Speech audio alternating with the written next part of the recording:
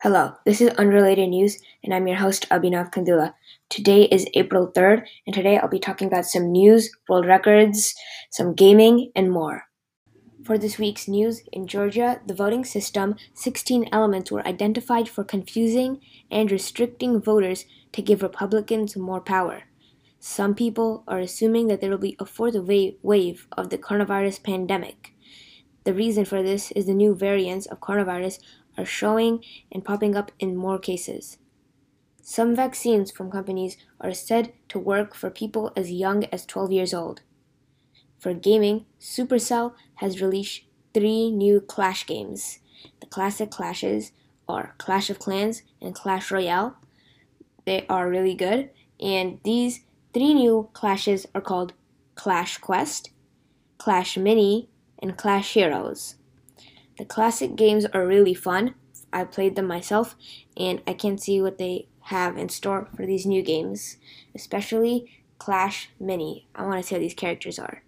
Also, the game Outriders service is down for many gaming consoles like the PC and Xbox.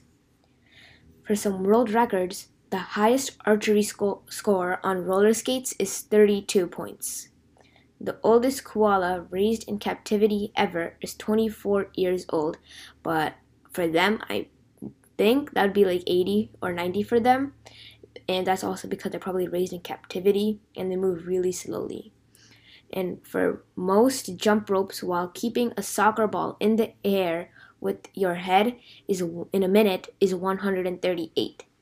So that's gonna be really hard because if the jump rope like hits the soccer ball, it'll just knock it out. So that'd be really hard to beat. And the most swords swallowed in 3 minutes was 27, but they didn't really swallow everything. They had to put in the whole sword up till the handlebar, and then they could just take it out and then they put it back in again, and it just went like that for 27 times in 3 minutes. So that'd be like in a minute 9. For science, I'll be talking about how pandas eat bamboo. Bamboo is a poison if eaten raw and will produce a toxin called cyanide in your gut. It's like cyanide. It's called cyanide, and it's produced in your gut, and the bamboo will produce even more, which would be dangerous.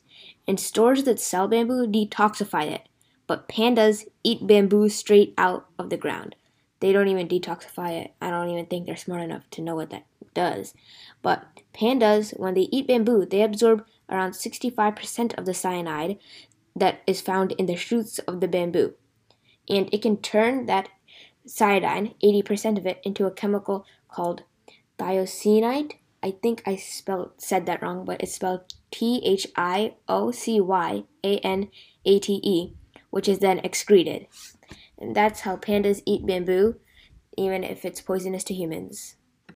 If you enjoyed this podcast, please subscribe and share, and I'll see you next time.